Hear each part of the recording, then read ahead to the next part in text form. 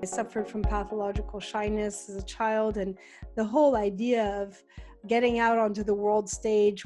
I remember these dreams where I would be talking to potential wine trade people or something like that, and just feeling all the fear and anxiety and humiliation of feeling completely out of my depth. Is it imposter syndrome of a kind of very variety? Much so. Yeah. Usually you have to, these expressions, fake it till you make it, or fake it till you believe it, all these wonderful things. Well, had to write a few textbooks of those myself, because I don't think there's any way you can undertake something like that without confronting your fears and also just not listening to them, finding a way to shove them into the back of your head and only just going forward. Because if you think about things too much, it's hard to get out of bed in the morning.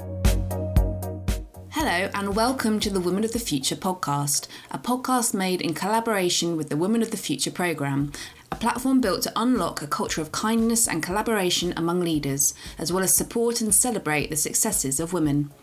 I'm Kim Rowell and I won the media category at their awards in 2018 in recognition of my continued work as a commissioner, producer and children's author, particularly within the mental health remit. I'll be talking to my guests on this podcast about their careers, who or what gave them their first big break, their successes, failures and inspirations along the way, and how they came to be a part of the Women of the Future network. Describing herself as principal and senior plate spinner at the critically acclaimed winery Chien Bleu, located in the Rhône Valley, southern France, Nicole Sierra Rollet manages a link between the business and the outside world. The daughter of a food critic and a wine collector, as part of her truly intercontinental upbringing, as a child, Nicole attended French lycée in New York and Milan, also spending time in Germany, Spain and Brazil. Having started her professional life in international politics, finance and think tanks, Nicole re-engineered her professional goals and battled to overcome her inherent shyness to become a wine professional. I was born in New York. I was the daughter of a food critic and a businessman who was a wine collector. And so because I was an only child for many years, I got dragged around to all these wonderful restaurants from the earliest of ages, and discovered that if I behaved very, very well, they'd take me with them. So that was the first years in Manhattan. And then I moved to Milan when I was 7 with my family, and I attended the French lycée in New York and in Milan. So what were you like as a student? Did you enjoy school? Were you particularly academic, or were you not so dedicated? What was it like for you? Oh, absolutely, as nerdy as they get. It was the ultimate geeky, shy, quiet child. Scared of my own shadow and keen to get all that classic validation that a lot of women, especially young girls, are very much addicted to. I had very outspoken, interesting, intelligent parents, but they took up a lot of airtime, and I just liked to cling to the pant leg and speak when spoken to, and try to come home with good grades from school and stay out of trouble. So your career, it's fair to say, has been completely multifaceted. You had a career in international politics and finance and with think tanks, and now we'll move on to what you do now. You went to university, I take it, and then what did you do out of university? What was your kind of first foray into the working world? Well, I was very lucky that my mother, having grown up in America, was very familiar with the U.S. Liberal arts education system. And even though I was in Europe, she encouraged me to apply to U.S. universities. And as a result, I was very privileged to be able to attend Vassar College, which I recommend to anyone who has a slightly intellectual bent and yet wants the whole U.S. college experience. So it's one of the 7 sisters affiliated with the Ivy League, and it's co-ed now, but it was a tremendous experience, and it just took me all apart, put me all back together, and allowed me the space to deconstruct the very privileged upbringing that I had had. And when I say privileged, I mean very much socioculturally privileged, and keep the parts of it that I cherished and completely rebuild a different vision for myself, a different set of aspirations in life that were much more about being in the driver's seat and designing your destiny. All these very American things that sound cheesy perhaps on some of the talk show programs, but in my particular case, with my particular background and all the weight of expectations that came from being a young girl in a family like that, were very, very helpful and liberating to me. So when I first came out, that was the 80s. You may remember that, well, maybe you don't, you look very young to me. But, I remember the 80s. Those were the years of the yuppies. There was a big boom of young professionals, upwardly mobile, all of that. And I suppose a product of my environment, I jumped onto that bandwagon and spent the first years of my career in the financial world. I was taken into a bank training program, which in those days was the ultimate aspiration of any young person coming out of a good university and not too sure what they wanted to do with their lives. I'd studied international politics, and because my parents had given me the fortune of living in different countries and learning a number of languages, I think I had about 4 or 5 under my belt at that point, I expected to be more on the NGO side of things, but these training programs were calling out to people with international experience and languages. And I was able to do that for a few years and learn a lot of the business side of the world that I had been somewhat sheltered from. And I eventually, I'm very happy that I was forced to do all that tea accounting and those things, because it does come in very handy when you're running a small business, especially a little winery, with all the challenges that brings. So the first years were spent on the international banking circuit. Did you enjoy it? I mean, obviously you're saying it was a good kind of founding career for what you do now, but was that where your heart was? Were you passionate about it? That's such a good question, because that is definitely something that changes very much with the different decades, I think. I have to say that my first years were really useful and interesting because the caliber of people that the bank was pulling into its ranks in those years was great as a peer group. People were motivated, educated from everywhere, going places, and it was very fun to be with a group of people that all shared that desire to really push themselves and learn as much as possible and produce as much as possible. So living in Manhattan in the 80s and working in a bank, it's a bit like Sex in the City, it was right place, right time, and lots of fun and lots of parties and lots of, going straight from the office to the party, back to the office with only a few hours of sleep, and Studio 54, all of that, and really taking on Manhattan in a way that I think anyone who was of my peer group would have remembered those years fondly. I think we all knew at the time, even though we didn't have much life experience, that we were, very much finger on the pulse. But then going back to your question, I think that it became increasingly clear to me that my vocation and my place in this world was not going to be in the financial world. I think up until the middle management level, it's a very validating system, because if you are good and you're bringing value, it's very egalitarian. I think everybody's seen Wall Street and movies like that, and Gordon Gekko and all these sharks. And certainly I don't seem like someone who would have wanted to or been able to make their mark in that particular set of people. But I did find that it was so helpful to be in a situation where you were being measured on your results. It was very meritocratic, and they didn't care what your gender was, what your background was, what books you did or didn't read at home, or who you spent your time with. If you were very motivated, there was a place for you.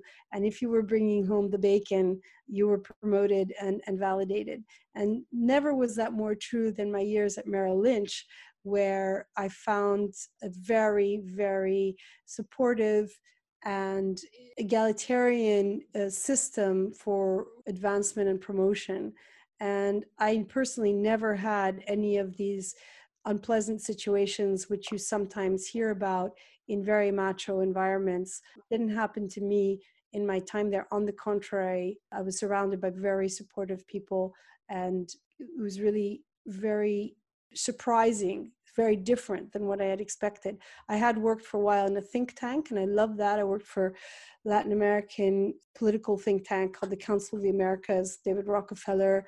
That was also very enjoyable, but hush-hush, and the hallowed halls of ambassadors and prime ministers and all the CEOs, all these people, and very much like being in a little ivory tower. And then going from there to the trading floor at Merrill Lynch with 750 people packed into one giant room was a huge culture shock. And I did develop a lot of adrenaline addiction. One of the problems with those jobs is that you are so caught up in the thick of things that you lose your capacity, or at least I did, to differentiate between what's an emergency in the financial market or with your client or something, and what's a genuine emergency of something happening in the world that is of true immediate consequence to some people. So it feels like you're in the newsroom of a big newspaper, or maybe the emergency room of a hospital, in terms of the amount of adrenaline that's floating around. But sometimes in terms of what your calling is, it's easy to lose track of that kind of thing because you're so caught up in things. So that started to no longer be working for me. And I started to question a lot of things, especially because my mother passed away. And for those who are listening and who have been through that experience, that's always a moment of reckoning for just about everyone. You always take stock. You always ask yourself what your place will have been in this world. And when you have to write the obituary of someone that you're very close to, it brings into focus what yours would say and how it would be written, and what you would leave behind. And it suddenly changes the yardstick, and you ask yourself some very difficult questions that might have been lurking in the shadows. And that was a moment of deep reflection for me. I started to understand the notion of legacy, of what you want to leave behind, the notion of legacy, not just in the sense of your family or your finances, but really your purpose, your place in the world, what the world needs. And I went through a long period of trying to put together a vision for how I could bring some value. I was concerned that I didn't have the concentration of skills in any individual area, whether it was intelligence or experience or talent of any kind, to really move the dial for the world in one area. I wasn't going to find that cure for cancer. I wasn't going to write that book that would be on shelves, centuries later. And yet I did want to do something of beauty, of purpose, of meaning, and of some form of expression of purity. And when I started looking around me with a different set of eyes, I realized that there was this incredible opportunity presented almost on a silver platter, which hadn't escaped me, but the pure value of it had somewhat passed by me, which was to help my family with this enormous project that we had undertaken. My husband had found this vineyard that was completely in disrepair, and he was very, very passionate about the potential of the terroir there to make Grand Cru quality wine. It was also a 9th century priory that had no water, no electricity, only a giant fig tree, and there's a petrified sheep dung going up to the sky covered with ivy, like those ruins that you see on the side of the road. And he had found it just before we met. It was his big life project to turn it around. And I didn't know anything about winemaking. I mean, you can enjoy fine wine, but I might enjoy watches, but I never thought about making watches. Completely different experience, right? To go to the other side there and think of producing it. So initially I said, listen, I'll try to fix up the buildings and help with the decoration and do the things that are probably within the skill set of a layperson, but I certainly can't aspire to helping out on the wine side. And his sister, and her husband, my in-laws, were very knowledgeable already about wine and winemaking. There was a lot of winemaking in the family, and they joined us. And the three of them were really looking closely at what to do about the vineyard.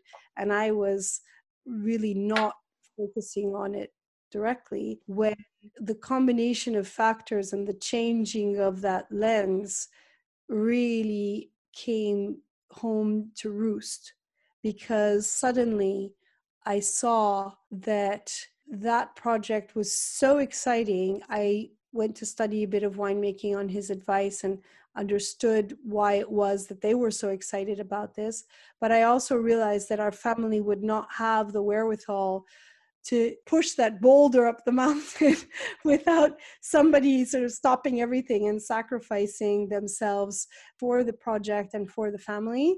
And I thought, wow, I can't help today, but if I project myself forward and I think about a life dedicated to having helped to make that happen and turning this incredible historic site around, trying to bring it to the highest levels of what the world would appreciate and enjoy, leaving something hopefully for our family, but more importantly, giving it a new lease on life. That is something that I would be excited about. And that is something that I would want to have left behind.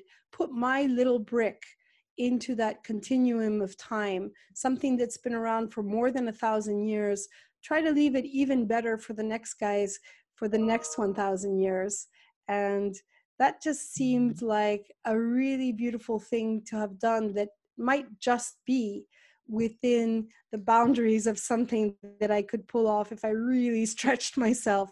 And of course, it involved going back to school. It involved starting again as a rookie at the bottom of this giant mountain to climb in a completely new profession with no friends and no enemies, just toiling away for 12 years in relative anonymity in the middle of nowhere, in the hopes, or with this prayer, that one day this magnus opus would be worthy of all the time and energy devoted to it. It's so inspiring to hear you talk about it. I kind of have two big questions that come out of it, because on paper, like you said, your mum used to be a food critic, your dad invested in wine. So then it would be synonymous with you going and therefore opening a winery with your husband. But this winery, like you say, you kind of alluded to it, it was pretty derelict. Hadn't it been, there'd been no one there for about 45 years. It was kind of in uncharted territory. So this is actually, for you, coming to it completely with fresh eyes and minimal knowledge. Like you say, you enjoyed wine, but that was pretty much it to start with.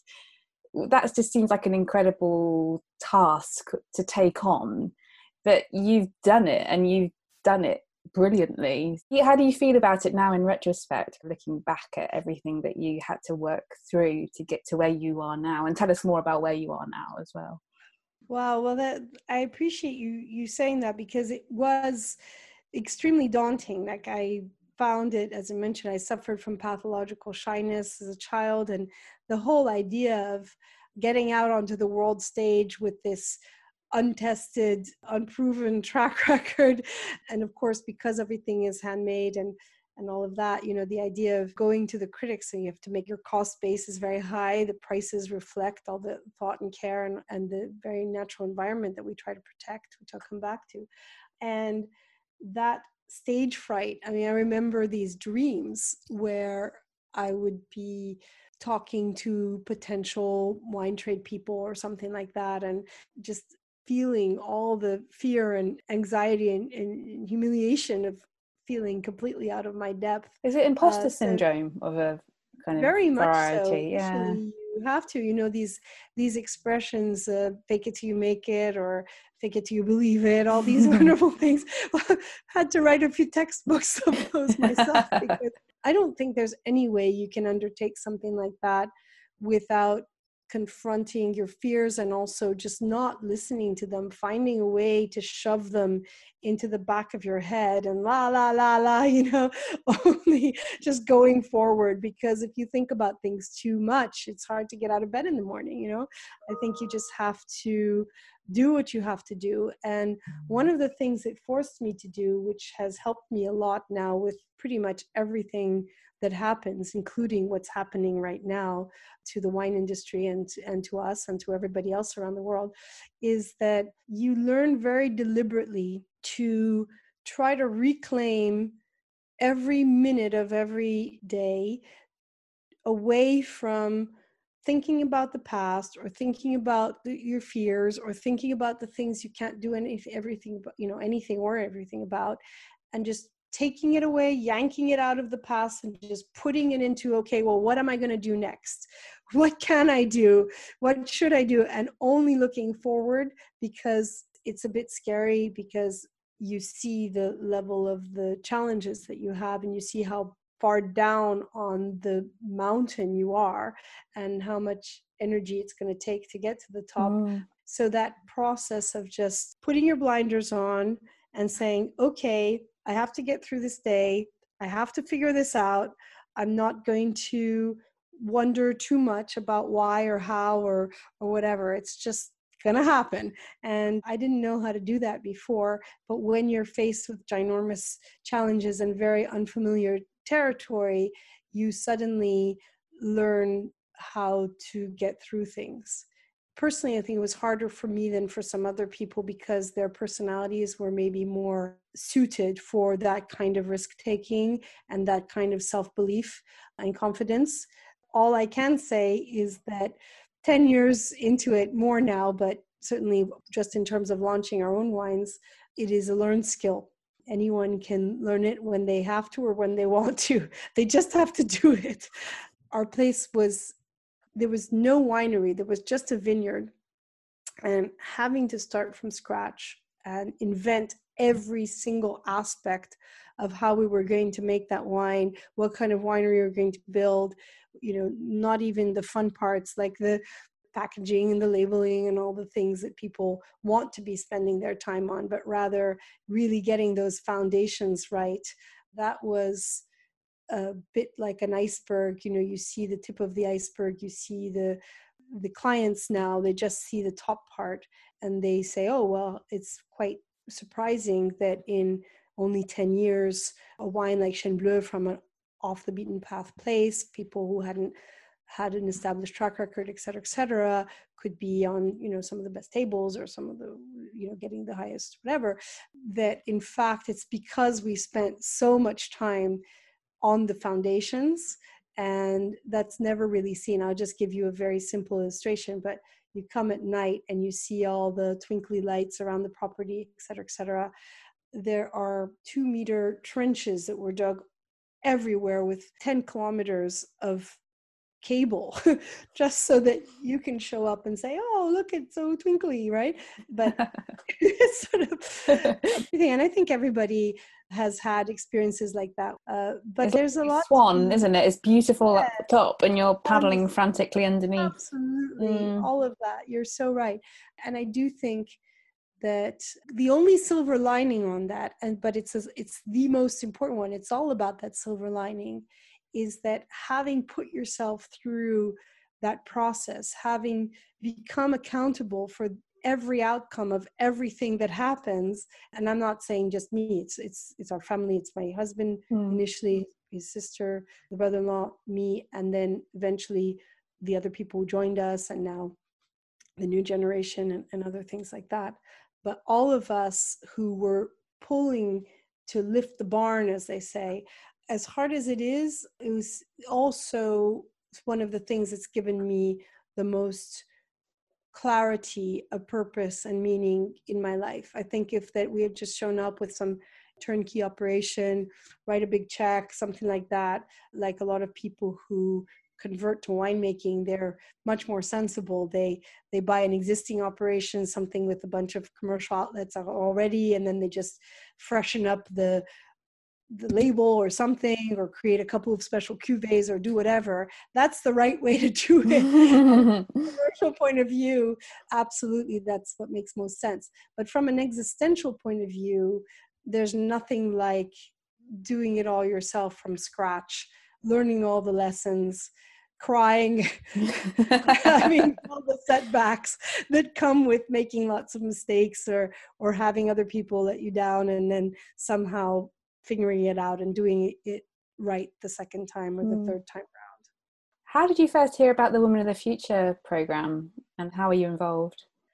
So I had the great fortune of hearing about Pinky for a long time, and eventually meeting the extraordinary Pinky Lilani, who's been such an influence on me and on so many people who have had the pleasure of getting to know her, through a dear friend, Charlotte Nolo, who just celebrated her 40th birthday yesterday in full fanfare. And I had the privilege of seeing a little video Zoom glimpse of Pinky there. But Charlotte has an extraordinary propensity for selecting people on the basis of their kindness quotient. And she is very sensitive to that, and has surrounded herself with people that she appreciates very much from that point of view. So when she told me all about Pinky and the wonderful work she was doing, I knew before I even met her that she was an exceptional human being. And so when she finally connected us, it was like someone I had known for much of my life, or had wished I had known. I'm the exact kind of person one would like to fill one's whole life with. And so she told me all about her program, and it was such a happy coincidence, because I've always felt a lot of gratitude myself for how kind some people had been to me as role models, mentors, or just, random acts of kindness, connecting me with someone when I needed something, even though it wasn't to their immediate benefit, all of those wonderful things. And I had always hoped that as I became more established in my profession or in my life, I could give back, maybe not to the people who had been there for me if they were not around, but certainly for younger people coming up through the ranks. And I tried already before I met Pinky on an informal basis to be making time for those young people if they ever needed anything. And I had observed that young women in particular, between the ages of 25 and 35, were often struggling with how to establish a work-life balance, with how to take themselves seriously and be taken seriously by others in their profession. Lots of issues that come to the surface, not to mention just the physiological ones, right? We talk about the frontal cortex having to mature by the time you're in your late 20s. A lot of things come together where young women who got to a certain place in life without great effort, just by being very good students or very well-meaning members of society, were confronted with a lot of big questions about the next steps and all of that.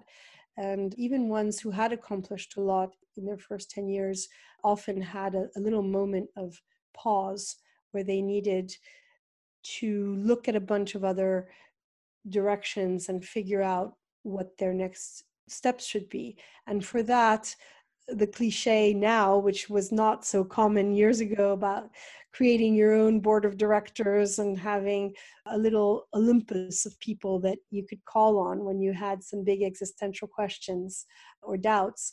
I just always wanted to be there for those people when they reached out to me. And I helped young men as well. I did find that in general, more young women than young men were looking for guidance and actively seeking it out, but didn't have particular gender discrimination. And then Pinky, when she came into my life and we had this wonderful organization, of course I put my hand up and said, listen, it'd be a privilege to help you with your fabulous organization. And that's how our professional friendship developed. And now I'd like to consider it a personal friendship as well. I have some quick fire questions just to finish. What would you describe as your greatest success? Well, on a very personal basis, I'd suppose it's overcoming my shyness in a way that allows me to even talk about it on a podcast to a bunch of people I haven't met. Very brave.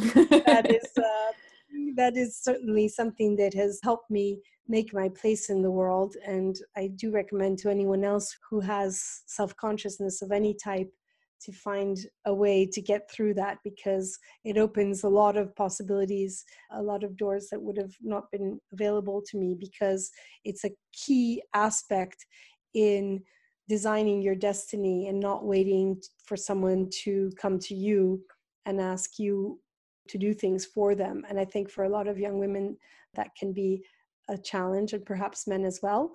And then on a more professional level, I would say that having now that, somewhat of a tipping point of people coming to us because they've heard about what we're doing, because they have tried the wines and loved them, because they've read about us somewhere, and whether it's to stay with us at the property, to study at our wine school, or to just enjoy the wines wherever they are, that is the single most gratifying thing in any day that can happen, is some unsolicited appreciation from someone somewhere, so that I feel that unrelenting push of that boulder up the mountain, that to have some pull, to have some people saying, oh, I heard about you and I love what you're doing, that really keeps me going, and it really helps me to race against time and hopefully leave this place and this winery in a state that I feel is worthy of the efforts that we've put into it. I did want to say that on the sustainability front, my husband is a great conservationist, and he's very passionate about nature and what needs to be done to create sustainable interaction between humans and the planet. And he deliberately selected this site because it is way at the top of a mountain in a UNESCO biosphere, surrounded by this fantastic natural amphitheater above the pollution line, etc., with fantastic biodiversity. In the biosphere, there's 1,200 species just of butterflies, just to give you an idea of how special the place is from that point of view. And he was experimenting from the start in finding ways of sustainable viticulture when people were just talking about organic, biodynamic, which is already great, but only less than 10% of vineyards are even organic, if you can believe that. And so it was very much ahead of its time. And for a young girl from Manhattan who only knew about Central Park and hadn't had really any experience or responsibility in managing a biosphere, I must say, when you say what I'm most proud of, and I won't take credit for this because I learned from him and from his sister and her husband, but just knowing that we've found a way to make award-winning, age-worthy, collector-worthy wines that are also in full respect of that environment and of the health and well-being of the people who drink those wines, because we haven't used the chemicals, because we found expensive, complicated ways to sidestep all the use of trickery that is very common, unfortunately, in nowadays in winemaking. I think that's something that we're very excited about. We've created this whole sustainability program using bees as a way to turbocharge the cover crops between the vines, which in turn allow the microbiome to develop. And the complexity and diversity of that microbiome is essential in transmitting the famous sense of place that you talk about in terroir and fine wine, because those microorganisms digest those soils and make the nutrients accessible to the plants, so they have that symbiotic relationship. But in the course of doing that, they give the grapes the sense of place. And I think that is really an important dimension in the future of viticulture. And since I created this think tank called Fine Minds for Fine Wines, and now the a Rainy Global Institute for the Future of Fine Wine, which is an umbrella organization that helps with best practices in the wine world. I think the fact that we can also on a systemic level put some of that information into the entire wine world as a possible roadmap for other wineries that want to be making wine that way, working with top scientists. We have 4 scientists from some of the top universities in the world, et cetera, who are working with us on these things. I'm hoping that it's not just about this place and this wine, but that it's a bigger help to moving the wine world more and more towards a sustainable future. After all that, it doesn't seem fair to ask you about your greatest failure. You've done so much that's good. To ask you about something that's gone bad, what would you say is your greatest failure? Oh, I've written a couple of anthologies on that, actually. Starting from, the winemaking. I think our first vintage was epic. We had counted on the winery being finished in 2006, just in time for our first harvest, but hadn't realized that there was some fine print in the contracts with the workers that they would all go away for 5 weeks of paid French holiday right before we had our grapes coming in, and 6, for those wine people who know, the Rhone was a very hot vintage, which meant that the harvest was moved up, and our winery wasn't ready for the grapes. So by the time we brought in the white wines, which are the first to be ready usually, the potential alcohol on some of the Viognier had actually gotten to 17.5%, which that even anything past 15 is very alcoholic. It's certainly not suitable for white wine. And so the only thing you can do in a case like that is to stop the fermentation early and keep the residual sugar. So we were now making a sweet Viognier, which is very eccentric and odd. It's not a grape that lends itself very well to sweet wines. And at that point, we also completely misjudged some of the sulfur levels we needed to stop the fermentation from reoccurring, because we used the normal amounts and not the special amounts that you would need for a sweet wine. So after we bottled it, it actually started re-fermenting in the bottle. So we ended up with sparkling sweet Viognier, which was a curiosity at best, but certainly not something that we would want to impose on our first consumers. The last 25 years have been littered with mistakes and starting again and having to break things that you had just built, which is the most frustrating, right? It's bad enough if you have to change something that's been around for a long time, but you just spend all your hard-earned money, get it all done, and realize that you had, it was done in a terrible way. We had, even in the courtyard, we had put in these bricks of light with light bulbs behind them, and it looked really nice at night until the first light bulb gave out, at which point we realized that the workers had not left an access to the light bulbs. It's cemented in the no. We had to smash all the walls to change the light bulbs. No. The list is long. If you have 17 more hours, I'm happy to take you through. But on the other hand, how can you learn if you're not prepared to give yourself a wide margin for error? The mantra of the Women of the Future is kindness and collaboration. What does that mean to you in both your personal and professional life? Pinky has taught me so much about these things, because we gravitate to those concepts based on our personal experience.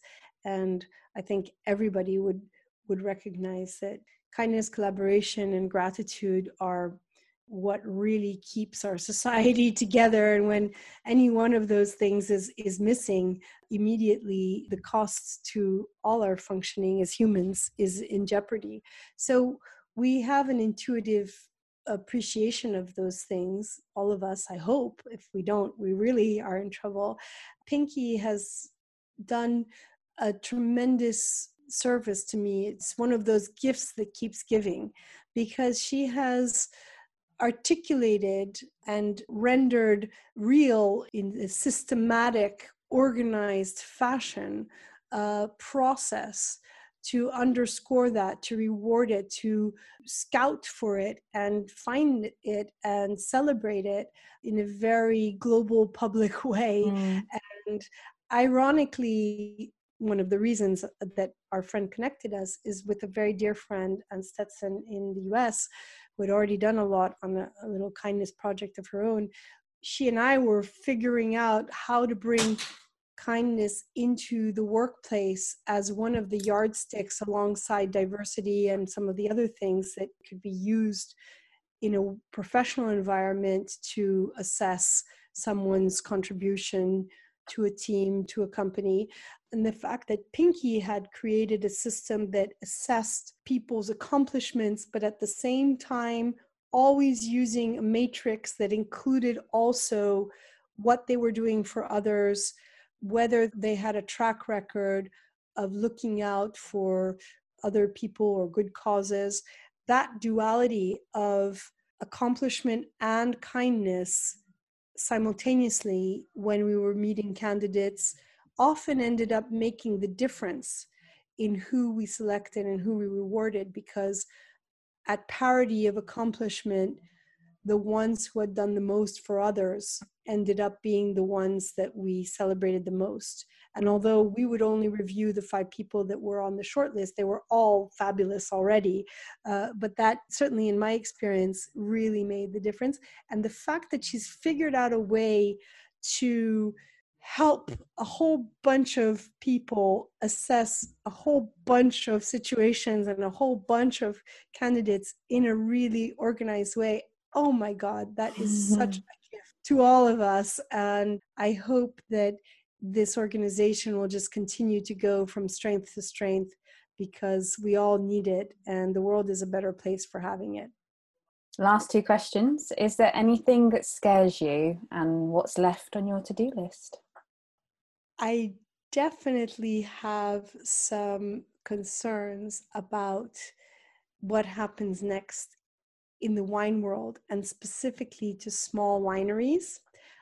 Today, people are, of course, as we are, very preoccupied with the hospitality industry because they are on the front line of businesses that are the hardest hit. Many are family owned. In fact, ironically, in the US, they're not the ones getting the help, only the big chains are. I mean, it's all insane. And many of our sommelier friends on whom we rely very dramatically, because small wineries need the sommeliers to spend the time getting to know them and sharing the information about them. All of those people are really in a distressed situation. And fortunately, there are some charities that are there to help. And of course, we've contributed to those. But unfortunately, the wineries, and especially small ones, I think are next in line because of a number of things that, as a former financial analyst, I'm all too aware of, such as the fact that we have very high fixed costs as businesses. We're dependent on nature. We don't have control over how much we produce of anything on any given year. We don't have margins. We don't, there are lots of systemic problems with small wineries that are brought to the fore and exacerbated by this situation. So certainly anybody who does enjoy fine wine, boutique wineries, all of that, please do consider my hashtag drink small right now, because the big wineries can sell through supermarkets and have lots of clout in the market and can borrow money at better rates and all this stuff that will probably help them get through this period. But the little guys don't have anyone to turn to. And if clients don't go out of their way to find those sort of indie winemakers and indie wine merchants, it's going to really be a hard time in the second part of the year, I think, when all the unpaid invoices come through for us and all of that stuff. So we're in the fortunate position to be able to get through this. I'm not speaking specifically about us. We've worked very hard to react very quickly to things. And that's because we've have the good fortune, I think, of being very adaptable because of how much we've had to go through. They say that, Darwin at least would say that it's not the strongest or the smartest that survive, right? It's the ones who adapt the quickest. And survival of the fittest, yeah. Right. So small wineries are not first in line for adaptability. And so that's something that does keep me awake at night, is what we can do to raise awareness for what's about to affect a lot of people in our business. And still to accomplish goodness. I feel like I'm at the very beginning of our adventure, even though we're 25 years into it in viticulture and 10 years into it on the winemaking side in terms of selling our first cuvées that were from 2006. We released them in 2010. And I would say that the fact that several of the younger people in the family have taken an interest in winemaking and in our project is so encouraging and does open up some prospects for the future. But independently from that notion of that race against time, of seeing just how far I can get before I get hit by a bus or, whatever else stops me in my tracks, I feel like every day is a gift because it's one step further to accomplishing this vision that we set out for ourselves. It's been lovely speaking to you. Thank you so much for your time. I feel like I've learned so much about wine in general. So thank you for imparting that to everybody. I really appreciate it. Well, these are universal subjects, I think. The hero's journey, right? The fact that you set out on a mission, like in The Hobbit, you don't have the skills and sometimes you don't even have the desire. Like go on that adventure whether you choose to or not, and it certainly doesn't allow you to choose which parts of the adventure you want to set off on.